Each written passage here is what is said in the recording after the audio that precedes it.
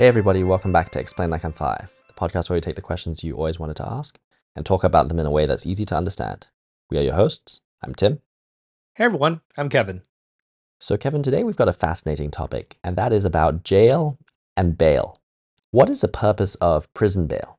If someone should or shouldn't be jailed, then why make it contingent on an amount of money that they might be able to buy themselves out with? Yeah, this is actually a pretty interesting topic. First off, we should explain that it's different by country. If we focus on the United States here, the US is actually one of maybe three countries globally that uses something called a cash bail system. And the point of bail generally is that, in the US criminal justice system, you are innocent until proven guilty.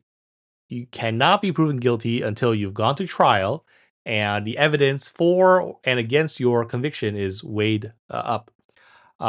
So the purpose of bail then is to determine if you should be free or held until your actual court date.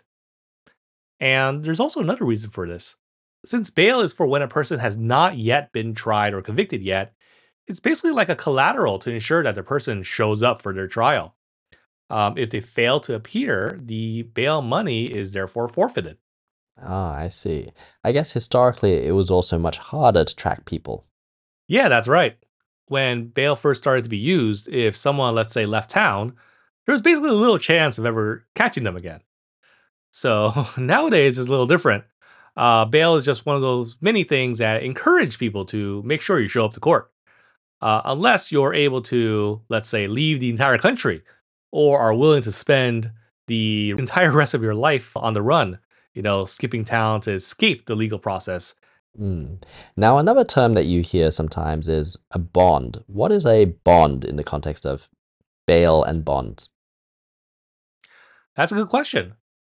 So the bail amount is often set pretty high. So there's another option of something called putting up a bond.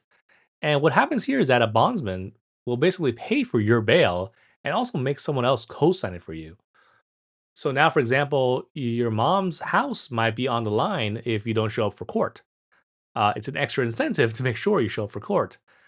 And now in the system, you also have a bondsman who's very motivated to find you to get their money back.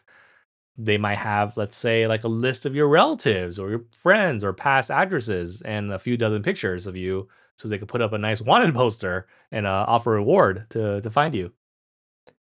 So they basically don't trust you to turn up to court. Couldn't an honor system here work better? Well, many countries do use the honor system. Even some US states use it. It's basically called being released on your own recognises. And it basically means that you're free to stay home until your trial. But if you don't show up, then there will be a warrant out for your arrest. I see. Now let's back up and explain how this whole process actually works, because I feel like it's more complicated than the Monopoly version of going to jail and get out of jail free cards really suggest. Can we ELI5 how bail usually works? Yeah, we could take it kind of step by step. So let's say you've unfortunately been arrested. You are now taken to jail, fingerprinted, and processed. Within 24 to 48 hours, you'll likely go to an initial hearing known as an arraignment. And there, a judge will formally present the charges against you, and you could choose to either plead innocent or guilty. And at that point, the judge either grants bail and sets the amount, releases you on your own recognizance without a fee, or can even just deny you bail entirely. The bail is usually denied if a defendant is deemed like a flight risk and likely to run away, or a danger to the community because of the nature of their alleged crime. Okay, so say if bail is not denied, what are your choices? Okay, so you have three choices here.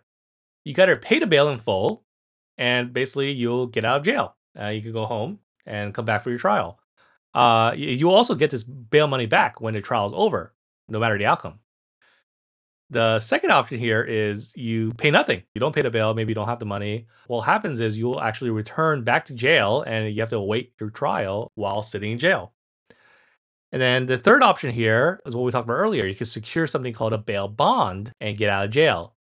And in this case, you'll pay a private agent known as a bondsman a portion of the amount, maybe something like 10%, and offer up collateral such as a home or jewelry to cover the balance. And in turn, what happens is these bail bond companies guarantee the full amount to the court, but you got to pay back the bondsman eventually. So in that third case of the bond, what happens when you are proven innocent? Oh, well, the bail is again returned, but the fee you paid for the bail bond is not refundable, even if your charges were dropped. And how much is bail typically? Oh man, the median bail amount for felonies is something like $10,000. That's a lot of money. Oh yes, yes it is. And very sadly, at any given time, an estimated 500,000 Americans, or about 2/3 of the overall jail population, are incarcerated because they can't afford their bail or even a bond while awaiting for their trial. So even though the phrase innocent until proven guilty is ingrained in the American psyche, the use of bail pretty much means that if you can't pay, you got to serve your jail time. Did you learn something new? If you did, send us an email at ELI5thepodcast@gmail.com.